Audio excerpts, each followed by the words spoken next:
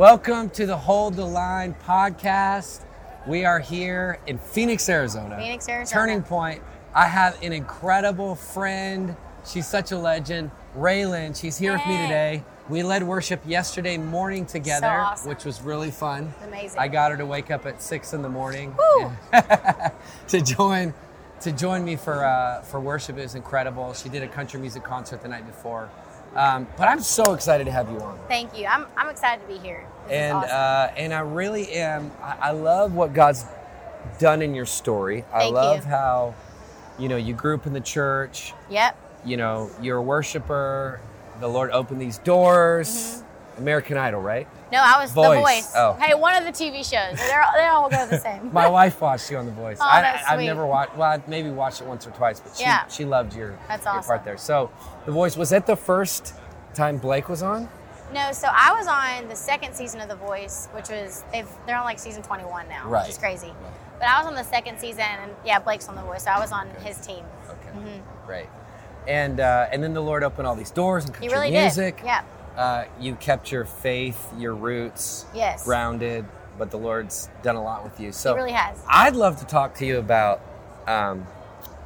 how you maintain that balance as a person of faith, country music. Of course, we know that country music is full of conservatives, or so we think. It really is. Yeah. But there's also a lot of tension. It is. I think that's just the way the world is right now. Right. I think for me, the music industry is a lot of smoke and mirrors in a lot of ways. And the only thing that's kept me grounded is my family, is my relationship with God, and writing music. Writing music for me has always been the way that I've kind of released the way that I feel. And when I started writing music, I grew up, like he said, I grew up in the church. My family has a church back in Baytown, Texas, where I'm from. But these songs that we're writing, they weren't worship songs. They were country songs. Like, they were, full of grit, and some of them were sassy, but some of them had really just a lot of heart. Right. And so I've just, through this journey, when I was on The Voice, I was 18 years old, and I did go through a period after The Voice where, I was one of those kids. I was at church every Sunday, right? Every Sunday I was at church. I was a pew kid, revival services, all of it. Of course. But then when I had to wake up and do it myself, it just it changed when I moved by myself. And so there was about a year period when I was like trying to figure out, what does all this mean to me? Like, what does doing entertainment mean to me? And then I love the relationship that I have with God now because it's my own. Like when you grow up as a church kid, it's you have that instilled in you, but now I want to, I've always wanted a relationship with God, but it's like my own. Does that make sense? Right. Like when you figure it out for yourself. And it's been really incredible though, because that's the one thing I love about country music. And the one reason I wanted to be in country music is the values in it, is the fact that people, are having a good time, but they also love the Bible. They love Jesus. They know that it's true. And I think that that's so important. And I wouldn't be in any other genre. Right. And so that's, and it's been hard sometimes. Every industry is hard, but totally. I think the most important thing that you can do is just keep your walk with the Lord. Right. Yeah. And so when we fast forwarded to 2020, the reason why we connected was when we did the Let Us Worship in Nashville. Outdoor in Nashville. Yeah. I thought it was wild because I would have never imagined, one, that we would have so much resistance from cities and mayors and that kind of thing, governors, and which we had a lot in Tennessee. But I didn't know that we'd have as much resistance from the church, and especially the worship Christian music, CCM industry in Nashville really was like, couldn't believe that we would come in there and worship outdoors for God's sakes. But yet, I noticed that a lot of the country music guys were like cheering us on. Heck yeah! And it was kind of shocking to me. Yeah. I know you were there in Nashville and you posted about it, and that's kind of when we connected. But why do you think that is? Because I think that we've really experienced it. Definitely the church has experienced it. People aren't being able to go to church. They're not being able to go worship. That's why you did the whole Let Us Worship tour, which is absolutely incredible. And I was just really inspired by you because it's just like, for me, I went from doing so many dates a year on the Right. road Totally. to not being able to travel. Right. Yeah. And that's traveling is my living. Totally. Traveling is all of our livings, right? Right. And so to be able to go, like when I went to Let Us Worship in Nashville, I was just like, thank God I'm just in a place with people, just like, because this is all bigger than us right now. Right. And just singing and worshiping. And I just think that it was really cool for me to see other artists post on your Instagram, because it just showed me that we are all searching for more than what's going on, Right. And I think it just goes to show the backbone that we have in country music. Totally. Like we're all just kind of sick of it, and Right. we all Right. really do like love Jesus, and we love we respect that, and we respect your boldness, and that part was really cool too. I know a lot of my friends were like, "Oh, you win! I'm so jealous," and I was like, "You should have came." Well, I think for me, I mean, it was such an encouragement, but it also like revealed a lot to me, like, because I felt like, that the main pushback that we were getting from CCM, kind of the worship thing, were people saying, how dare you do that? We can't go out on tour. Why should you be able to do that? It's not fair, da-da-da-da-da. But then the country music guys were like, yeah, somebody's pushing the envelope. Yeah. Somebody's going, almost like cheering me on. This guy's going to help break through this crap. And I just thought it was wild. I'm like, here's this whole genre of people that are pumped, because they want somebody to bust through this government restrictions and all this crap. And then these other guys in the worship music, which you would think we want people to worship. Yeah, we want people to worship. 100%. So I don't know. I was so encouraged by that. And it revealed to me a lot about some of the people in country music that I didn't even know cared about worship. Yes. And I think we all believe in freedom, right? We all have a heart for wanting to be free and to do that. And for me, it was a breath of fresh air. And I know that for a lot of other country artists, they felt the same way. And it was like, and it was bold. And I think, a lot of us need to be more bold in a lot of ways. How did the COVID era affect, change your faith, worship, the way that you view? I don't know. I was talking yesterday in the lobby at one of these hotels. Yeah. I was talking to a group of people. Mm-hmm. They were all liberal, like far left liberal, which I'm not saying you were. No, you weren't. But it was like the COVID thing was what red pilled them. Yeah. Yeah. Because their businesses were shut down, their way of life, and they were like, hold on one sec. And none of it really makes sense. Yeah. And they were like, hold on one sec. And they began to realize the government control, the government restrictions. Talk to me about that. Like, what did you walk through and all that? Was it kind of an awakening? What did you...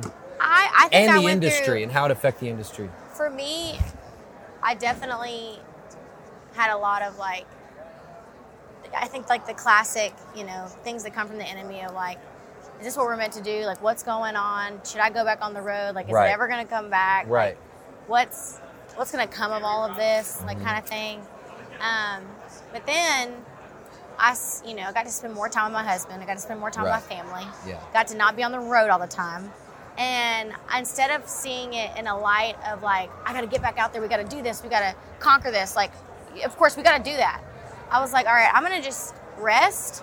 And I'm going to just like pray and just thank God for the season that I'm in right now. Because there's nothing I can do about this.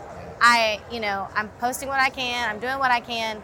But I've never had a season of rest. And I've never been able to just be with my husband and be present. Yeah. And be with my family. Because, I've been doing this since I was 18 years old. When God Made Girls came out, I was on the road 250 days out of the year. I've been working my butt off. And so to be able to just like, I honestly think that God put this 2020 in my life for a season of rest for me. Mm-hmm. And God does things in mysterious ways. And then of course 2021 happens and I get pregnant and I'm like, oh God, what's going on? Well, that's kind of what happens when you're off the road. Yeah, it happens when you're off the road. Us. Yeah. And so I, got pregnant with Daisy, and then I'm just like, and then now that I have it, like, and I've said this to you before, and then it was cool because I did like a residency tour in Nashville at Blake Shelton's bar that he has downtown. And I almost didn't do the tour because I was like, whatever. But I ended up doing it. I'm so glad I did that before, I had maternity leave, because I really realized that music is what I love, and I'm meant to do this. I'm meant to still write. I'm meant to put out music, and I'm meant to have a voice, because there's not a lot of us that are bold enough to speak about what we believe in, which is so crazy. And so, but after I had Daisy and I saw my baby girl, I was like, okay, if I hope that she has the courage, and she will have the courage because she'll be like me and her dad, to speak up and speak out. And if she sees me being nervous, what does that say to her? You know, I never want my daughter to see that. And so that's when I just kind of was like, okay, I'm gonna be more outspoken in my way. And because you can't put the way that I feel for people. I love people. I'm a people person. Like, I can talk to anybody and really get along with really anybody. I mean, of course, like if you're super left, I'm pretty sure I could find common ground with you in some way and talk to you about something. That's the heart of Jesus in my view of things. Totally. And so, anyways, I mean, it was crazy. It was bumpy, but also I think it was a blessing for me in some ways. So I think it's amazing. Of course, the Lord opened the door. You're on The Voice, launched out. I just finished writing this book last year about Brazen, be a voice, not an echo. Yeah. Talking about this theme of becoming a voice, right? God amplifying voices, voices of truth. So then, was it earlier last year, you sent me this song, this demo that you were working on. Yeah. And I remember hearing it, and I'm just like, because the pro-life message has been such a huge part of my life. Yeah. Like my parents adopted my sister who was planned to be an abortion. Wow. And I didn't even know that till later in life, but I just had this undergirding thing inside of me. It was like I was 16 years old. I was at a prayer meeting. We started to pray for the ending of Roe v. Wade and the reversal of the death decree over America. And I got God's heart for it. Not the political stuff. It was like, no, this is the heart of God. The shedding of innocent blood. Millions of babies being murdered on the altar of convenience. This is not okay. Praying. Things just got worse in my early 20s. Yeah. You know, all the legislation, things just got worse. It got worse. It got easier to have abortions, and they released restrictions till you could get them later. And I'm like, we're praying so much, and this is trending in the wrong direction. I began to lose hope. Then I felt like the Lord said, keep praying. I'm raising up voices. Raising up voices. Yeah. John the Baptist said in the Bible, they said, who are you? Are you a prophet? Are you this? Are you this? He said, no, I'm a voice. Yeah. I'm a voice of one crying in the desert, prepare the way of the Lord. So back to the voice thing. You have this song. You have this message. Why now? Why was this the time? Obviously, we've seen the favor God's had on it, but let's talk about that. I found out in my mid-20s,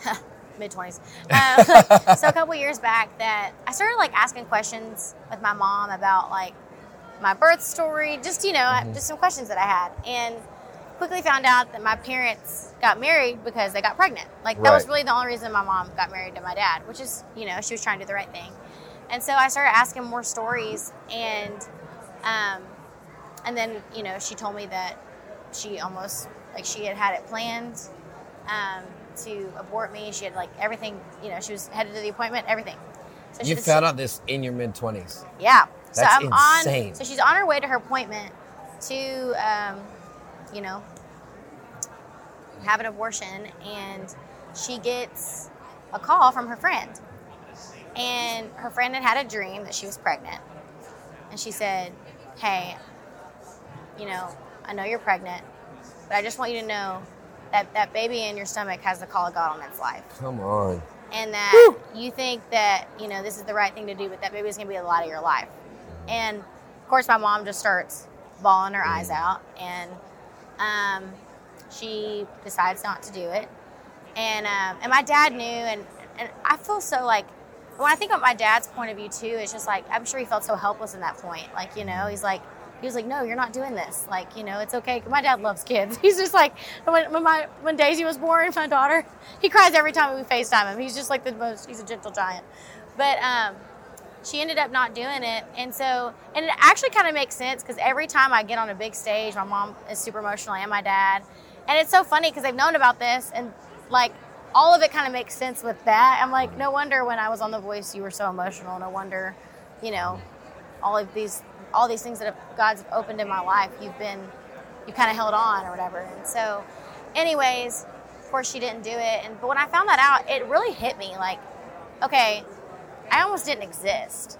Wow. My husband almost didn't have a wife. My brothers and sisters almost didn't have their little sister that they had, you know. I almost didn't have this career, you know, and that really, just that realization hit me. And I've always been an advocate for the underdog. Like, that's been I was always the kid that hung out with the kids that nobody wanted to hang out with. Always played with the kids nobody wanted to play with at the playground. I've just always loved the underdog. And to me, the unborn are the ultimate underdogs. Right. They are. And nobody fights for them. Nobody can. Yeah. You know, and so I wrote She Chose Me. And I wanted to write this song from a non-judgmental perspective because I know of some women that have had abortions. Right. And nobody really talks about the mental capacity that happens to these women. I mean, one of my friends that has, she says that there's not a day that goes by that she doesn't think about that baby. Right. She's like, not every day do I cry, but I always cry when I think about them being born, like when their birthday would be. She's like, but there's not a day that goes by that I don't think about them. And so I was like, how do I write this song and make it, how do I write this song from a non-judgmental perspective, but also celebrating life? Like, how do I do that? It's kind of a crazy loophole. I was like, how do we do this? And so, that's why I started the chorus. Like, if it went the other way, nobody would have blamed her. Like, think of all the small town, all that, you know. So that's why I started it off like that. But right when I released this song, to me, and I didn't know if I was going to put it on my record. And I had 3 dreams of like me having a conversation with my manager, and she's like, "What songs do you want to put on the record?" It's back-to-back nights. And I was like, well, She Chose Me definitely has to go on there, blah, blah, blah. And so I had that dream one night, and then I had it again, then I had it again. I was like, all right. Oh, my God. Well, this definitely has to be on the record. Crazy. Like, yeah, and it was awesome. Wow. And so then I told Carrie, my manager, I said, you know, this song has to be on my record. And it was, you know, the cool thing about She Chose Me, though, is people that I didn't think would want it to be on my record wanted it to be on my record. Right. Like, God really did open doors with it. Right. And for me, it's not a song that should be controversial. It's my story. Right. You cannot take somebody's story away from them. 100%. If it's their story, it's their story, and it's my life. Like, if you were against this song, then you're not a good person. Like, that's my view of it. Yeah. And so, all that being said, I decided to put it on Baytown, and right when I put it out, over 10,000 videos have been made on TikTok. More than that, probably now. Of just, you just scroll. I mean, I was weeping just seeing women just choosing life. Wow. And it was really beautiful. And then you see adoptions. Like, adoptions are the ones that get me too. Of like, my mom almost didn't look at my family. And then and then I recently saw one, oh my God, it got me so bad. And it was a mom taking her son to, it was an adoptive mother taking her, adopted son to the zoo to hang out with his birth mother. And she agreed to let him see his birth mother like once a year. And she was like, I'm so glad she chose him because now I have my son. And it just like, I get goosebumps when I think about it. Gosh. But it's just been and it's kind of opened this whole new thing for me. And I guess it's kind of put me in more of a political statement kind of place with She Chose Me. But to me, it's always been my heart. So I'm speaking more about it, which I love. Well, I think, one, I think it's profoundly powerful. Two, I mean, there's that verse that says the testimony of Jesus is the spirit of prophecy. Right? Yeah. So, like, the fact that it's your testimony really doesn't make it political. People can make it political if they want. All they want, but it's not. But even that issue is not a political issue. No, it's not. But we have to do a good job. I tell conservatives this all the time. I tell people on the right all the time. We have to tell the story. Yeah. We are the worst at telling the story, yeah, right? Yeah. I mean, the left is always talking about Joe that can't afford this and can't do this and is way down by college debt. Like, they are masters at telling the story. But guess what? We have a better story. Yeah. We got these kind of stories. Yeah. Stories about life, stories about courage, stories about hope. And so I see the Lord using this to empower people because there's so many people that have a story like that. Yeah. And I honestly, right when I wrote it, I remember writing it, and I wrote it like 4 years ago. Like, I've had it for a while. When I wrote it, I was driving in my truck listening to it because that's where, if it doesn't pass the truck test, it's not going. Yeah. And so I was driving in my truck listening to it, and right when it stopped, like, first of all, right when the chorus hit, I started bawling, and I was just thinking, this song's going to save a lot of life. Like, that's the first thing I thought. And it still gets to me when I think about it, because I just know that it's meant to be in the world because of that, you know? And so it's been really powerful. Really powerful. Wow. How do you think it's changed your trajectory, or has it in some ways? I think it's done it in a big way, honestly. I think, you know, you win some, but you lose. When you win some, you lose some too. And so for me, I've lost a little bit, but I've gained so much more. So much. And two, you know, I'm in this place now that I have Daisy, and my family's more important to me. Like, and I've realized that over the last 2 years, that it's okay to not be liked by everybody. Like, and that took me a second. Like, when I moved to Nashville, I was 18. I was kind of trying to please everybody. Like, I'm just like, oh, okay, like, whatever. Like, I just don't care anymore. And like, and I think that you kind of got to get to that point where you just don't care. Right. And because I really don't care what people think about me. Right. You know, I know my husband loves me. I know Jesus loves me. I know I have an incredible daughter, and I have an incredible family that supports me through anything. Right.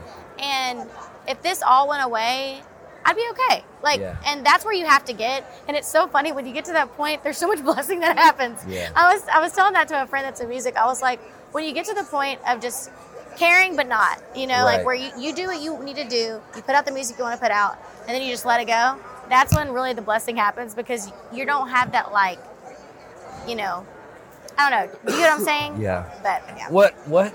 What is your encouragement like to people out there? Because, I mean, obviously I'm an artist too, creative. There's a lot of creatives out there. It's easy to say, you know, follow the cloud and not the crowd, or whatever, all the statements, you know. But it's a more difficult thing, letting that fear of men and letting that approval of men kind of die in you. I had to walk through that season, you know, because I'm a songwriter and a musician, and I want people to like me. We all want people to like us, 100%. You know. But sometimes there's roads that the Lord brings you on where they're inherently controversial. Yep. You know, what's your encouragement to people out there to speak the truth, even if they are creatives? My encouragement personally is, you know, I saw the sticker that said, have the courage to be disliked. People respect you. There is something about, you know, I have mad respect for somebody that sticks up for what they believe in. Right. And two, wherever something's really hard, there's always just a blessing around the corner. And I think it's